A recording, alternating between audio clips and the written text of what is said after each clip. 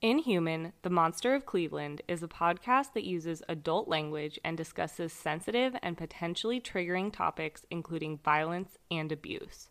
This podcast may not be appropriate for younger audiences. Listener discretion is advised.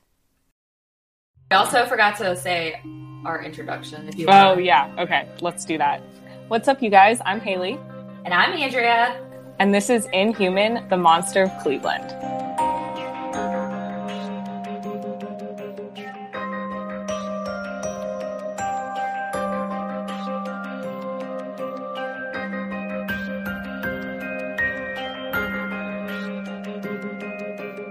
I can, and you sound a lot better. Woohoo! Okay. You don't sound like you're a little bit far away. That's so interesting. I guess AirPods just don't do the best job at picking up audio. Yeah, I could see that. Yeah, doesn't surprise me, but still annoying. Yeah. So first of all, I just want to say, why is it so hard to do this? Like, why is it so hard to record? Why isn't there just some easy thing that podcasters can use? Like, podcasting is not new. I know. People podcasting from, hundreds of miles away is not new. Like, they need to get it together. I know. I want to do some more research into it and see if there's, like, a way to do it, like, even if it's something we have to pay for, like a program or something. Right. Yeah. Like, there's got to be something. Because even, like, interviews and stuff happen. And I know. It's not like it's brand new. Like, okay, like, because when I was looking up how to do it on Anchor, it was showing, like, it's really good. You can do it. But the host has to be on their phone. And, like, I have a fancy microphone that connects to my computer, but it's not going to connect to my phone. I know. But the sound does sound better. Like, if we're both talking at the same time, it doesn't, like, cut out like it was on Zoom. So it definitely sounds better. That's good. Yeah, it does. It doesn't sound like it's delayed really either. Yeah. Except we can't see each other, which I don't like that. I wonder if we could, like, FaceTime and just, like, mute the sound on FaceTime. Yeah, we could do that. You want to try it? Yeah. All right, let me FaceTime you from my computer. So I'm going to be recording on my phone and FaceTiming you from my computer, and you're going to be doing the opposite. Okay. Oh, technology, gosh. Am I right? I know, you'd think that it would be easier by now. Okay. There she is. All right. All right, I'm going to mute it. Okay, I muted it too. All right, I got to plug my phone in because it's about to die. Ooh, actually, good idea. I should plug my computer in. I think we got it. I think so. 27 years later, I'm going to turn you sideways. I know. I just split my computer screen so I can see my notes. Because I had to plug my phone in and it won't sit up when it's plugged in, obviously. Of course. Right. Okay. How are you? I'm pretty good. How are you? I'm good. I am sad that it's Sunday. Yeah, you got the Sunday scaries. Yeah, but it's okay. It'll be a good week. And hey, just think, whenever you're a stay-at-home mom, you don't even have to worry about that. True. Every day is the exact same. Oh, I can't wait. I cannot wait. That's dream. Yeah. Okay, I don't know if that was my neighbor or did you hear that thud? Yeah, I did. Hold on, let me see if he's like. Don't worry. Telling you, any other time during the week, he's just up there chilling, like not even making any noise. But let's see. Okay, that was not him, so it must have been my neighbor. Yeah, that's good. We live in townhouses, so yeah, we hear all the things. Yeah, our neighbors are pretty close to us too, so we like really hear everything. Yeah, but it's okay. So you're going to Disney this week? Yes. I'm going to Disney this week, and I'm super excited. Especially, they lifted the mask thing, the mask mandate, which is like bittersweet because obviously it's like still, COVID's still out there doing its thing. But right. It'll be nice if there's a moment where we can take our mask off and we're not close by people. Like, we have the option. Right. Like, when we were at Disneyland, everything was super socially distant. So, like, when you're in line, you're pretty much socially distanced. So if you're like standing in the hot sun, it'll be Right. nice to be able to like pull your mask down and not get yelled at, especially because you're still going to be socially distanced. Like, Right. so, and that'll be nice for Manny too. Yeah. He does really good with his mask though. He like actually enjoys wearing it, which is weird. I think it's just he wants to be included. Oh, I love that. Yeah. That's so cute. Yeah. He's funny, but yeah. And I'm exhausted because I stayed up too late last night. I'm not hungover, but I just stayed up way too late and I'm just so tired. Oh, that's rough. It's like coffee's not even helping, which Oh, no surprise, honestly. yeah, that's not fun. What did you do this weekend? Anything fun? No, yesterday what did I do yesterday? Oh, Rob went dirt biking yesterday with his dad. And so I was here alone like most of the day. So I just relaxed. I worked out. I went and got like a Starbucks and an acai bowl for breakfast. Yum. And then I napped. Ooh. And I watched a true crime documentary. Big surprise. Ooh, which one did you watch? I watched The Staircase on Netflix. It's a docuseries. Oh my gosh. Okay, I haven't watched it, but I know I'm very familiar with that case. Yeah, you should watch it. It is nuts. It's so crazy. I'm not done with it yet, but it's super interesting because it's kind of told from the guy's point of view, the guy that's like the husband. And so like at first you're like, there's no way he did it. But then as they keep going, you're like, wait a minute, but it's still told from his point of view. So it's kind of like very biased. Yeah, it's really, really good. I'm not done with it yet. I'm in the part where they're showing the trial. So yeah, it's really good. So I was watching that for a while, and then I built our outdoor lounge chair. Oh yeah, I saw that on Instagram. Yeah, which I'm like super proud of because I don't do stuff like that. Like that's not my like forte. So it worked out really well. It's really pretty. It's back there. It's still in our house. Oh, nice. I know it is really pretty. We want to get like covers for it before we put it outside just because like we get a lot of fog and like dew here. So I don't want it to be sitting out there. Yeah, like mildew. Yeah. Exactly. So they're going to sit inside for a while until we get those covers. Yeah. It's fine. It's fine. All right. Should we get into this episode? Yes. And I wanted just to say one little thing before you get started. Like I know in a lot of podcasts, the hosts don't like delve into the details of what happened to the survivors or the victims too much, just out of respect for them. But I also think like it's important to tell their story. You know, that's part of their story. And for me, like whatever Michelle's comfortable about talking about in her book, I included it, you know, in the episodes that I covered from her.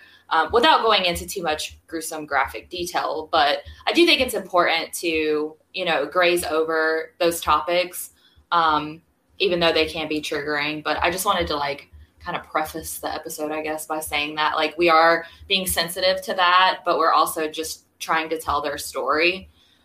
So I think it's just important to like get that out there because I don't want there to be any confusion or anything like that. Yeah, so that's a good reminder and good point because I completely agree. Like it's awful and terrible, but like you said, if they're willing to share it in their book, which is like honestly most of the story that I told for Amanda and that I'm now going to tell for Gina, almost all of it is from her book. So it's the same thing where it's like if she was willing to talk about it in the book, then I think it's fair to share it. And we just want to share the full story. That's why we wanted to start this podcast and, you know, tell their full story. Right. And it unfortunately includes a lot of that awful stuff. Right. But I like that. Thank you for that reminder. Sure. Yeah. I was just thinking about it, so I wanted to plop it out there. Yeah. It's still fresh in my mind. Yeah. Okay. So I was dumb and didn't start writing this until this morning. That's okay. And I read the book like weeks ago, so I remembered parts of it and knew like kind of the outline I wanted to do. But I wrote this morning. I finished it about half an hour before we started recording, so it's all fresh in my mind. But I just like forgot how crazy Gina's story is. Like, of course, they're all crazy, and it's all like little moments could have made a difference and all of this. But Gina knew Castro, and her family knew Castro. And like some of the things that I'm going to talk about are, some of the like search efforts and stuff. It's freaking nuts. And like, as I was writing it, when Rob was here before he took Mackie to the dog park, I was like, this is freaking nuts. And like, oh great, he's coming inside. Robert, I'm recording. You need to not come inside. Leave your home. Okay. And we're back. Fiance is gone. Okay. All right. So let's get into it. Georgina, or Gina De Jesus, was a 14-year-old girl living in Cleveland, Ohio, with her parents, Nancy and Felix, who were originally from Puerto Rico, just like Castro was, if you remember that from the first episode. Mm-hmm. She also lived in this house with her brother, her sister, and her sister's 2 young daughters. So there were 7 of them living in a small house. Money was tight for the family. They lived in this small house. The neighborhood they lived in was kind of known for being like a place that people go when they can't afford a nicer area. And they had recently moved into the neighborhood from an apartment. So they were like staying there. And Gina's mom actually didn't like the neighborhood just because like it was known for kind of bad things happening. There was like, I think in her book, she talked about how there was like somebody had mugged somebody and then was like being chased by the cops and like tossed bags of drugs into like their yard or something as they were being chased. So, yeah, it definitely sounds like that whole area was kind of, it's lower income families. And unfortunately that's just part of some cities. Right. Exactly. So yeah, so that was the neighborhood they were in. And their car was actually an old Nissan that Gina's dad had bought from her friend Arlene's dad. And that guy is named Ariel Castro. Wow. That's so crazy. Weren't they neighbors too?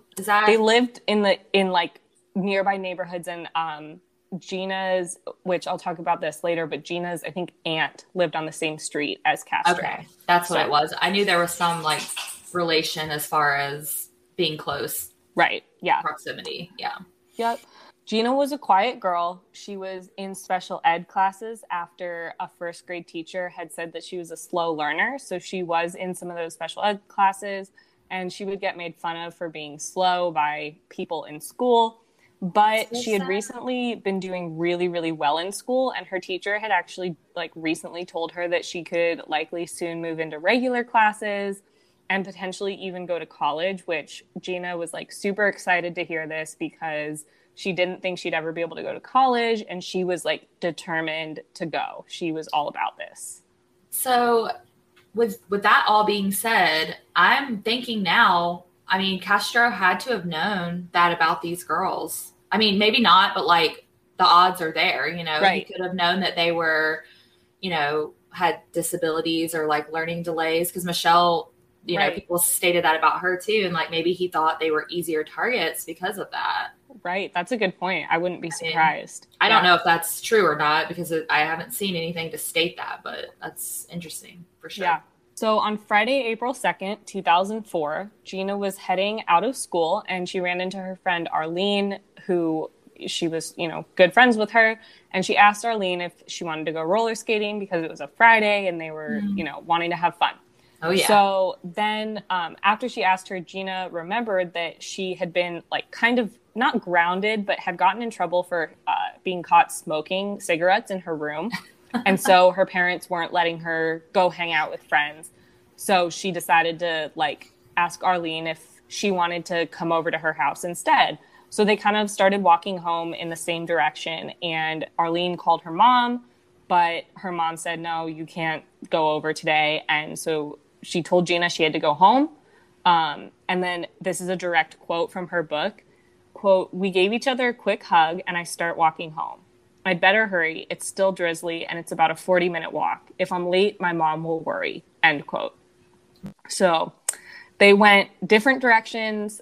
Gina started walking home, and about a block down the road, a Jeep Grand Cherokee pulled up beside Gina, and the man inside like rolled down the window, started talking to her, and she recognized him. She recognized that it was Arlene's dad, and her parents knew him. She knew him. She had been around him. And he asked Gina if she knew where Arlene was. And she pointed back behind her saying like, oh, she just went in that direction. So then he said, can you come help me find her? And even though Gina was like, well, it was just a second ago, like she's right back there, Arlene's dad was very like adamant and wanted her help. And so Gina, not wanting to be rude, decided to get in the car and help him find her. So she told him like, okay, we have to turn around, go the other direction. But instead he drove like straight in the wrong direction from where Arlene was. And so Castro told Gina he needed to stop at his house to get some money. And Gina was a little bit freaked out, but she kind of tried to calm herself down by telling herself that her parents knew him. He's her friend's dad. So she kind of like tried to relax herself. Well, that's a good, indicator. You should always trust your gut. Yes. Because she definitely felt that, nagging sensation to like basically fight or flight. Right.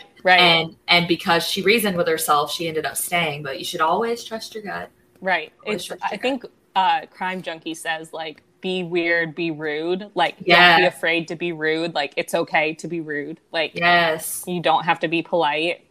And if you see something, say something. That's a big one too, because yes. Yeah. Okay, so they started driving towards his house on Seymour Avenue. And as I said, she recognized the neighborhood because her aunt lived on the same street. And she knew like a lot of Puerto Ricans lived in the neighborhood. She had been there for parties and stuff like that. So they got to his house and he went inside to get the money. But then he returned and asked Gina if she could help him put a speaker into his car.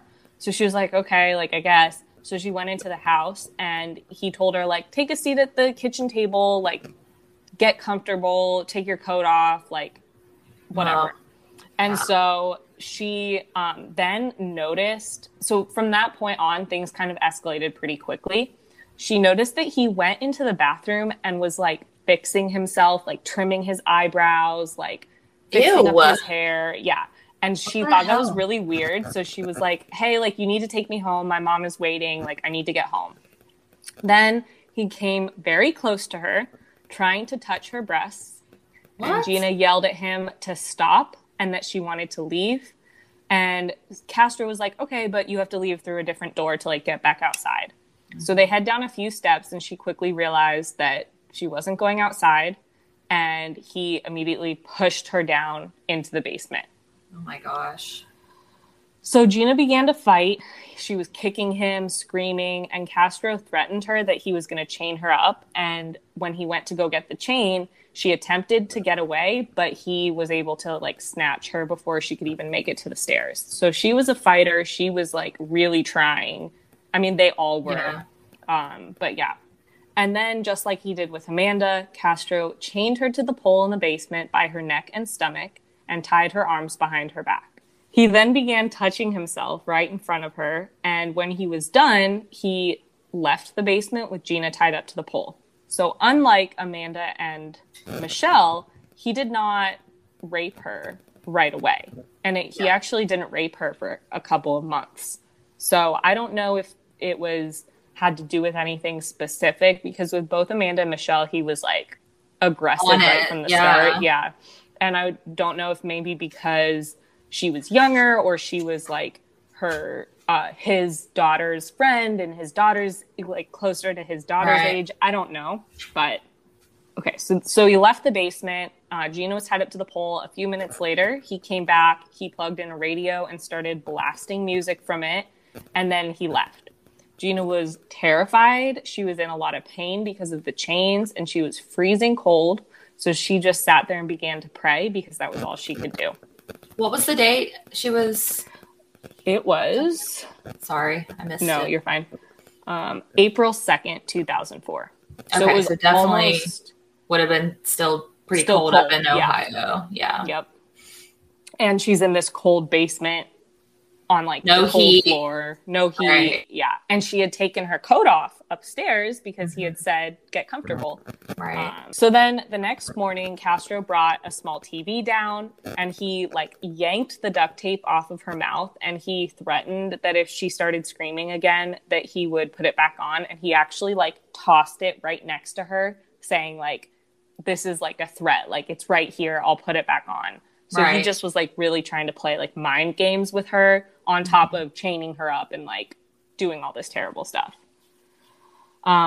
So she realized that no one would be able to hear her. She was like, I've been screaming all night. No one heard me. So she decides to like stay quiet. And she was like, the last thing I want to do is make him mad. Like, I'm just going to stay quiet. Right. He started touching her again, but then suddenly stopped and left her alone again. And the TV was playing and the radio was blaring. And so on top of being tied up, she was like, you know, her mind was like going crazy because of all this loud stuff right there. Right. Which is like, I think we said in another episode, it's like a form of torture in of itself. Right. Having the loud music and yeah. Yeah. Okay, so I'm going to read this part directly from her book again because it's just so eerie. Quote, why is Arlene's dad doing this to me? I wonder if he was planning this. I've seen him so many times in my neighborhood in the past year. He'd be sitting in his school bus, parked on Dearborn Avenue, right around the corner from my house, and would wave at me. Other times he would drive by me slowly, smiling and waving. I always waved back. I figured my neighborhood must have been on his bus route. Now I bet he was stalking me. End quote. Absolutely. He did that with all of the girls. We find out later that he, in a roundabout way, was stalking them for, I don't know, extended periods of time, you know, but. Yep. Wow. And she actually later asked him if he was following her all of those times, and he admitted that he was. He said that she turned him on. Blech. How disgusting. A 14-year-old. A 14-year-old. That is the same friends age with as your daughter. Yeah. Yes. Okay. Hours later, Castro returned with some food, but Gina refused to eat it, and he left again, only to return a few hours later with McDonald's, and she couldn't refuse again. She was way too hungry, so she ate it, and then Castro unlocked her and led her up the stairs and actually allowed her to use the bathroom, which was different from the other girls. If you remember from Andrea's episode, Michelle wasn't allowed to use the bathroom at an actual bathroom for months. And Amanda was like shorter than Michelle, but still not right away. Right.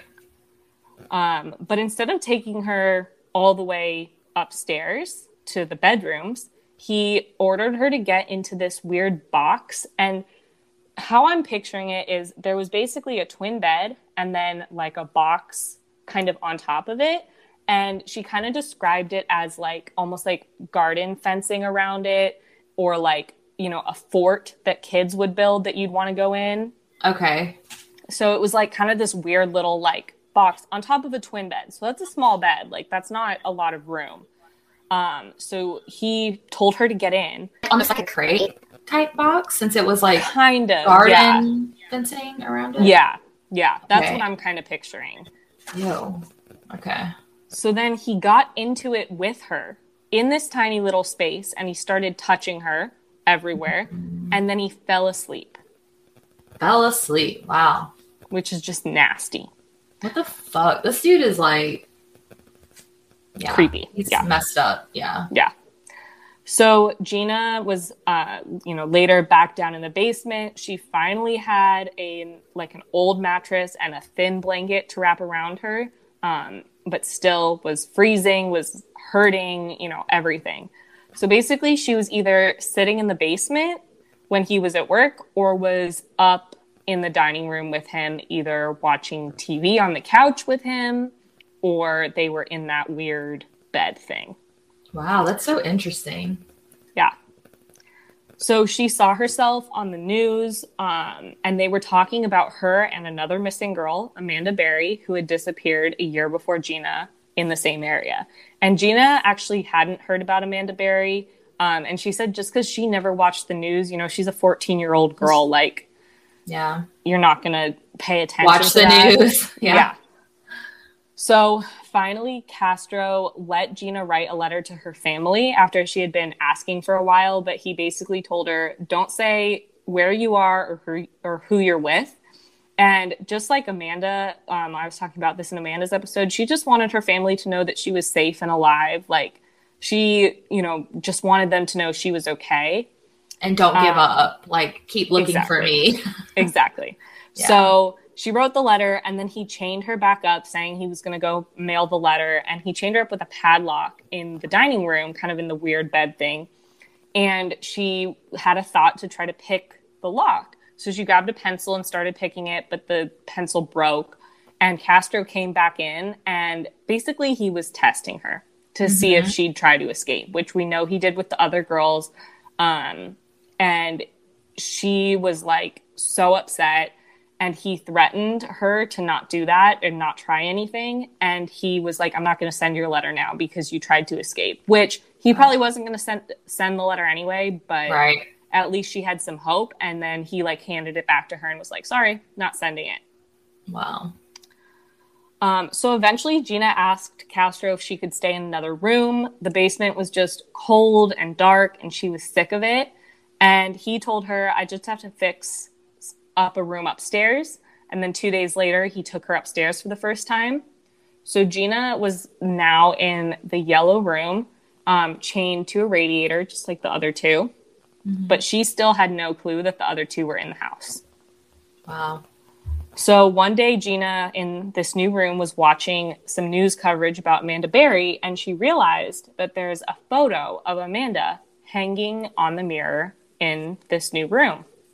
Ew. And she asked Castro about it, and he claimed that she was his ex-girlfriend, but Gina does not believe him and starts to realize that he probably kidnapped her. And she kept pestering him about it. She was very strong-willed and, wasn't going to take any shit from him as much as she could avoid it. Yeah. So she kept pestering him, and he actually finally admitted that he has Amanda, and he takes Gina to see her. And from my understanding, I don't know if Amanda saw Gina in this instance or not. But basically he opened Amanda's door and then shut it pretty quickly. So he didn't let them talk. He was just showing Gina look, I have her. Here she is. Yeah. Yeah, exactly. And then he told Gina how she described excitedly that he had quote unquote, quote, another one, end quote. So he was referring excited. To Michelle. Yeah. So then he showed her Michelle as well. And she knows for sure Michelle didn't see her because she was sleeping, facing another way or something. So Michelle didn't see her at that point. I'm sure he was excited because at this point it's been, 2.5 years since Michelle's kidnapping. And he's gotten away with it this long. So yeah, he's cocky as fuck, I'm sure. Yeah. Okay, so now I'm going to talk a little bit about the initial search for Gina. Her parents were firecrackers, just like Amanda's mom and sister were, and they were determined to find her. That's so awesome. Yeah, so I'm going to talk a little bit about that. Gina's mom, Nancy, knew that something was up when she wasn't home by 4 p.m. on that Friday. But when she called the police, just like in all these other cases and tons of other cases we've heard, their initial response was, she probably is just off with her boyfriend somewhere. Nancy was like, she doesn't have a boyfriend. She was insisting she wouldn't just not come home. And she asked them to issue an Amber Alert, but they were convinced that she wasn't actually missing. So frustrating. Right. They have nothing to lose. It takes minimal effort to put out an Amber Alert. Right. Right. And we've talked about this before. Mothers know. They know when something's up. So you know your child. That's most of them, the good ones. Yeah. But things kind of went a little bit better for Gina's case. The next day, a Cleveland police lieutenant, Marge Laskowski, I believe is how you pronounce it, drove to the De Jesus household and spent time talking to Nancy. And Marge just knew something felt different. She was like, this is not normal. There's something up here. So back at the police station, she told a detective, she said, quote, this is bad. So she just knew. But the detective replied that she was still sure that Gina would return. And this made her super angry, especially because she suspected that if Gina had lived in a wealthy suburb, the response would probably have been different. Absolutely. So she was just angry. So she took initiative and went straight to the district commander, who then immediately assigned detectives to work the case. So at least it was a little bit faster. Thank God for people like Marge and a few of the others in the police department, because it definitely took a turn. So Detective Brian Heffernan heard about Gina's abduction, and he immediately thought it happened again. Like, he was like, oh my God. They're connected. Yeah.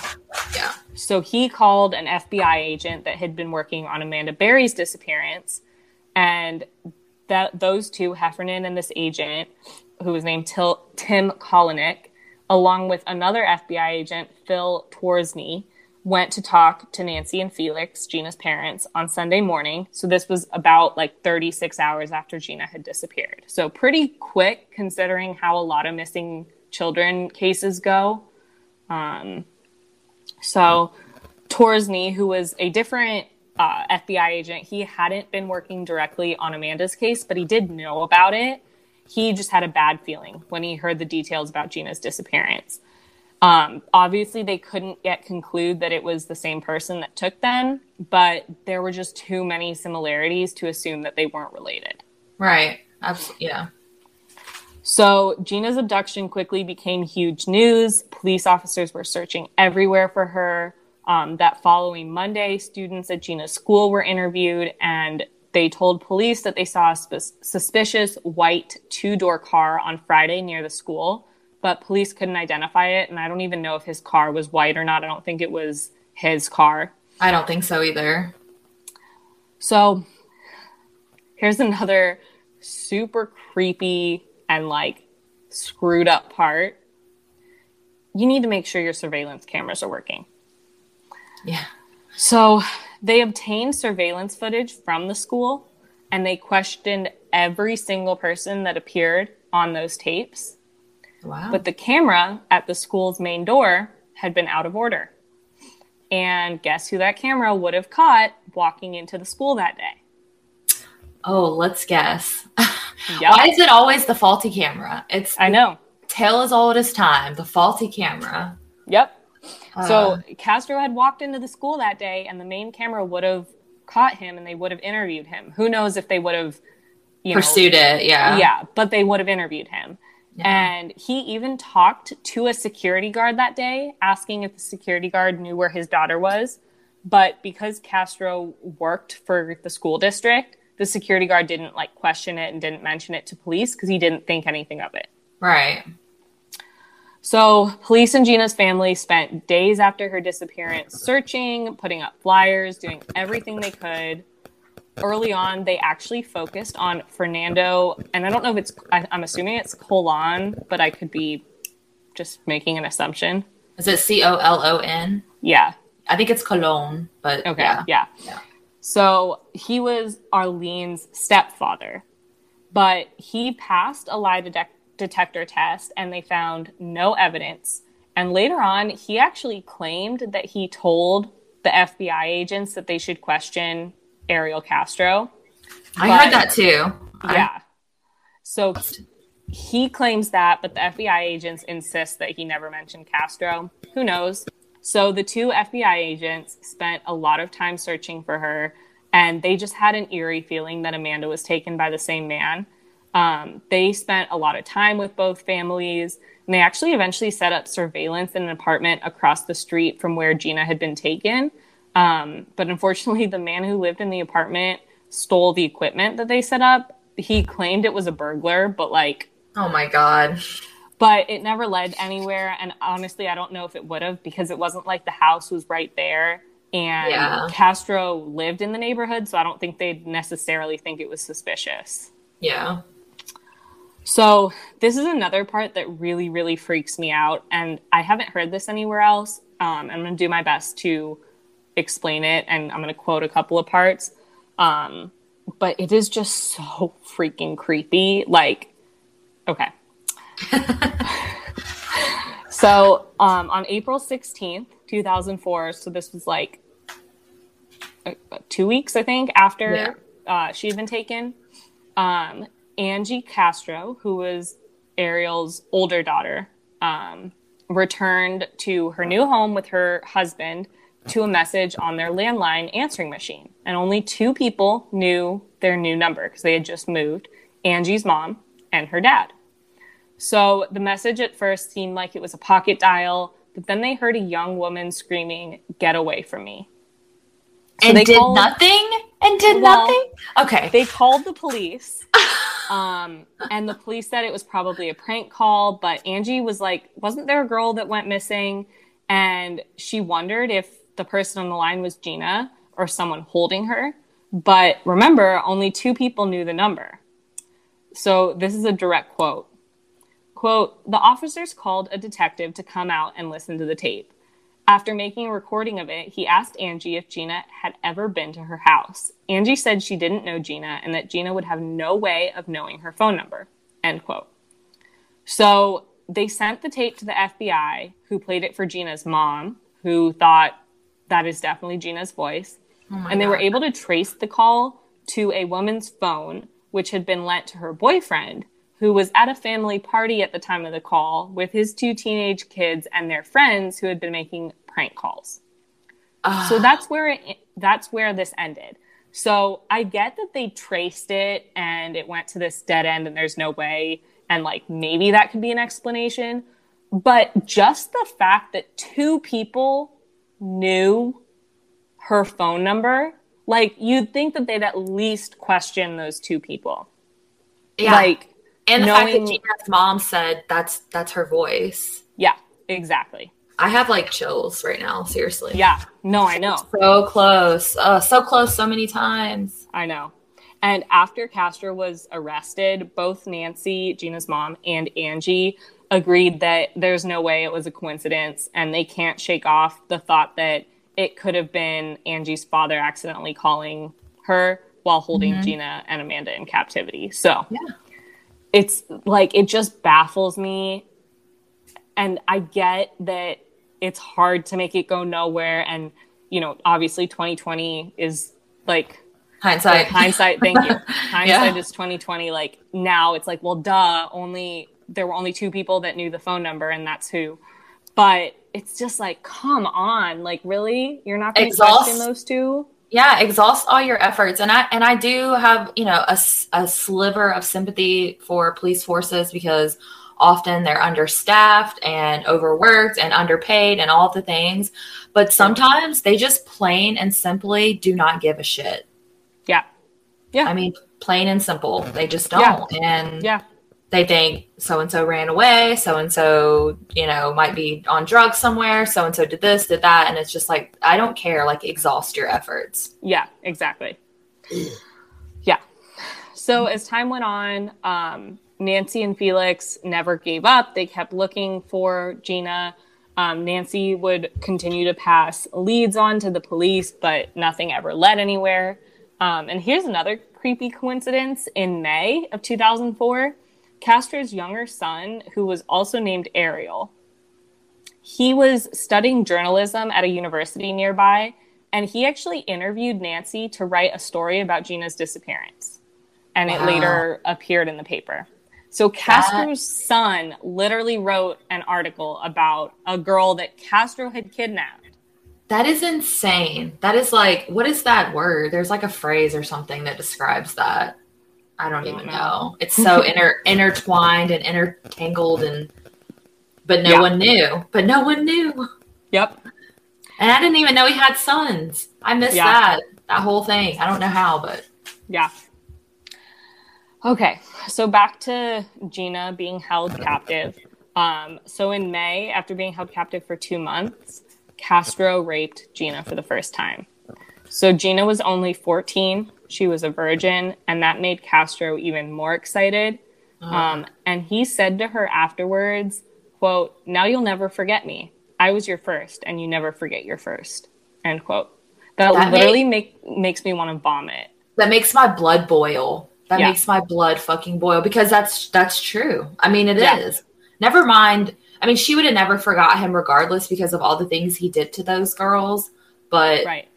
that is such a, I don't know, a special thing, I guess, for someone to give to someone else. And he just took it from her. And that's vile. So fucked up. Like, he was living in this world where he thought he was this amazing person and wasn't doing anything bad. And like, yeah.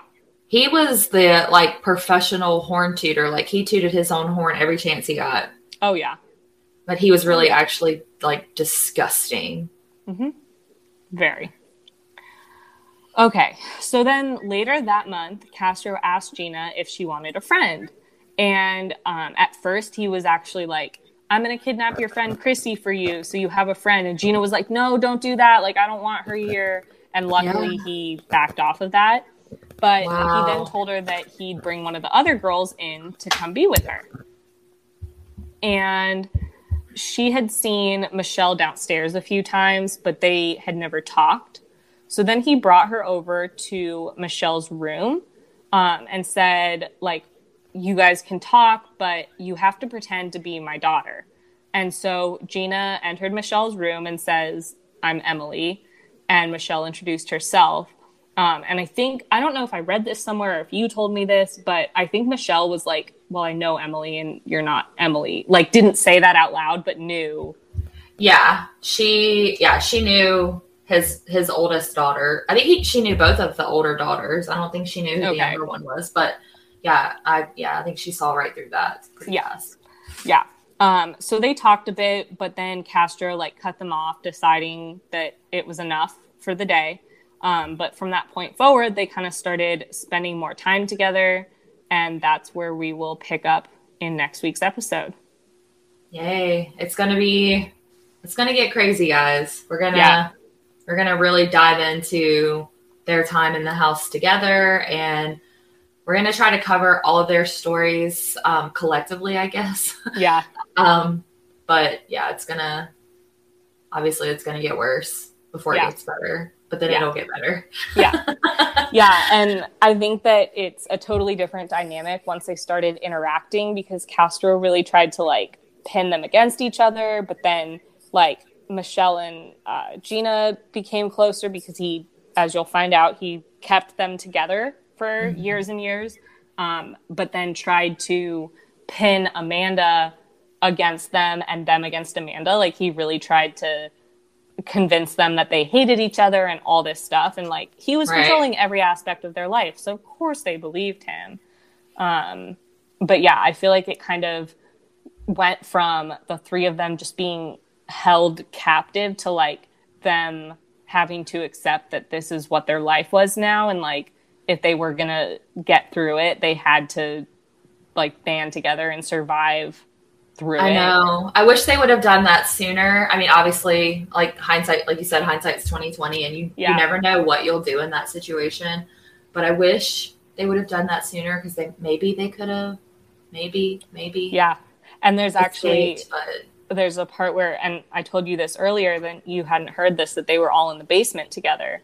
And it was because he had, I don't go into more detail, obviously, in that episode, but he had people over, or like his family over, and then they wanted to see the basement where the girls were being held because they wanted to go upstairs.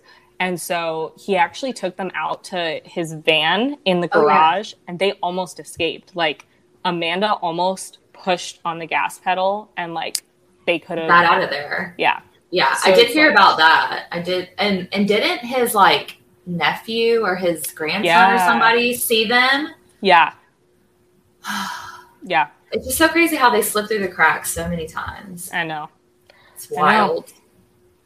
Well, you did an excellent job of Thank you. telling Gina's backstory and like, you know, how her parents fought for her and stuff. And yeah, it's I mean, they're all sad, but it's just insane like how young she was and how close she was to Castro before, and how close their family was to Castro. So it's creepy.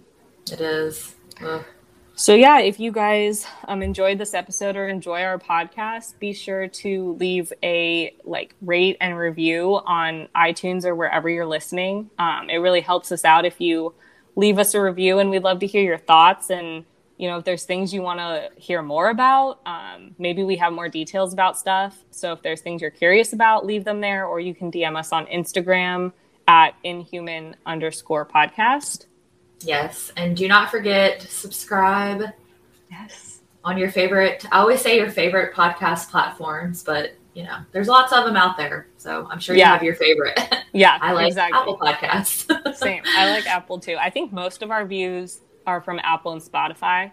Yeah. So we're on all the platforms. So we're everywhere. We're on Instagram. We're everywhere. Yeah. So be sure to subscribe. That way you'll get a notification when we have a new episode. We've had a couple people tell us that they want like more episodes at once. I know. So I wish we could release like all the episodes at once, but we need time to tell the story. Yeah.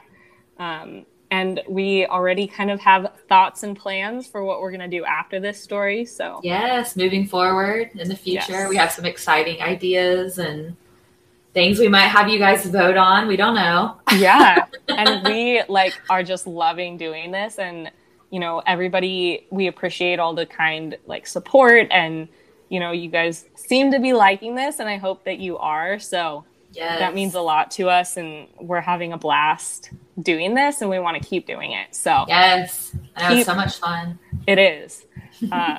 Keep sharing, subscribing. I've seen a couple people that have shared with their friends about this podcast, and that just warms my heart, because that means that you truly enjoy it. I know. I love it. You guys are so awesome. Thank you for supporting us. We really do appreciate it. We do. Yeah. Yeah. You guys should post on, if you listen and post on your Instagram story, let us know so we can see that you're listening, because it means a lot. We'll reshare it. Yeah. To our 40 followers on on our podcast Instagram. But if you tag us individually too, then we'll reshare it to. Yes. Oh yeah. My not personal, but my Instagram is at Andrea Shenanigans. And mine is at Robin Haley, and I'll put those in the show notes so that you guys can see them. But we'd love to be friends with you and hear more from you guys. Yeah. All right, you guys, thank you so much for listening. We will see you next week. Bye. Bye. Next time on Inhuman, the Monster of Cleveland. The next day was when he moved Michelle from the blue room back to the pink room.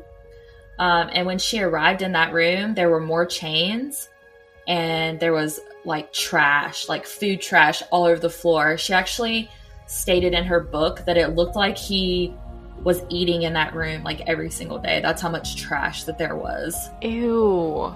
So from Amanda's perspective, she estimated that they probably saw each other about 10 times in the entire first year she was there. One time when they were in the kitchen together, Castro went into the other room, and Amanda told Michelle her name, and Michelle was like, yeah, I know, I've seen you on the news, but then Castro came back. So again, they couldn't have much conversation. We just want to thank you guys so much for listening. To see key photos from this episode, along with some behind the scenes, follow us over on Instagram at inhuman_podcast. If you're loving the podcast, let us know by subscribing and leaving us a review. It lets iTunes and other platforms see that you're enjoying our content, so we can be discovered by new listeners. We can't wait to bring you next week's episode. Until then, keep it human.